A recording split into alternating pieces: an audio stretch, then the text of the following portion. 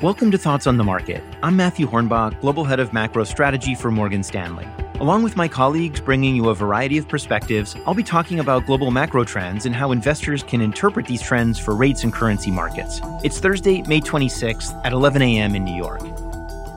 For government bond markets, the start to 2022 will go down in the history books. Since the start of the year, central banks have delivered changes to monetary policies and associated forward guidance. And as a result, government bond markets have had their worst start to the year in decades. The repricing in markets ultimately came as a result of central banks' surprising expectations amongst economists and market participants alike.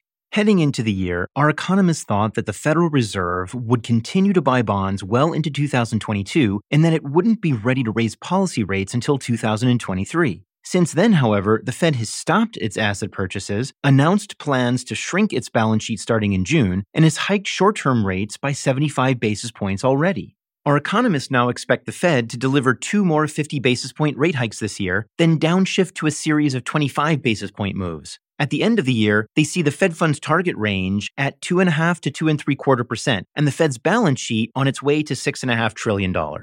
However, investors should note that the outlook for government bonds depends on more than just central bank policies. For example, projected government deficits and related financing needs will decline substantially this year and more fully in 2023. In addition, risks to global growth skew to the downside already. And as monetary policies tighten, downside risks to growth and eventually inflation will increase. These conditions, which traditionally support government bonds, factor into our view for how yields will evolve over the next 12 months. We expect U.S. Treasury yields to move higher through 2023, but not materially so. A continued focus on above-target inflation should keep the Fed marching towards a neutral level for policy this year. Our economists anticipate a front-loaded hiking cycle, with early increases in the Fed funds rate being more important than the potential for later ones. With this Fed forecast, we expect front-end yields to trace market-implied forward yields, largely consistent with 2-year Treasury yields reaching 3.25% by the end of the year.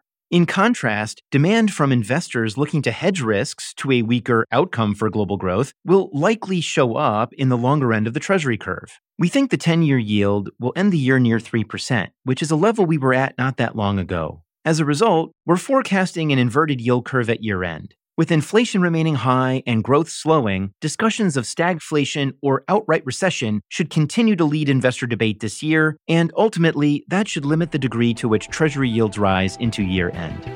Thanks for listening. If you enjoy Thoughts on the Market, please take a moment to rate and review us on the Apple Podcasts app. It helps more people find the show.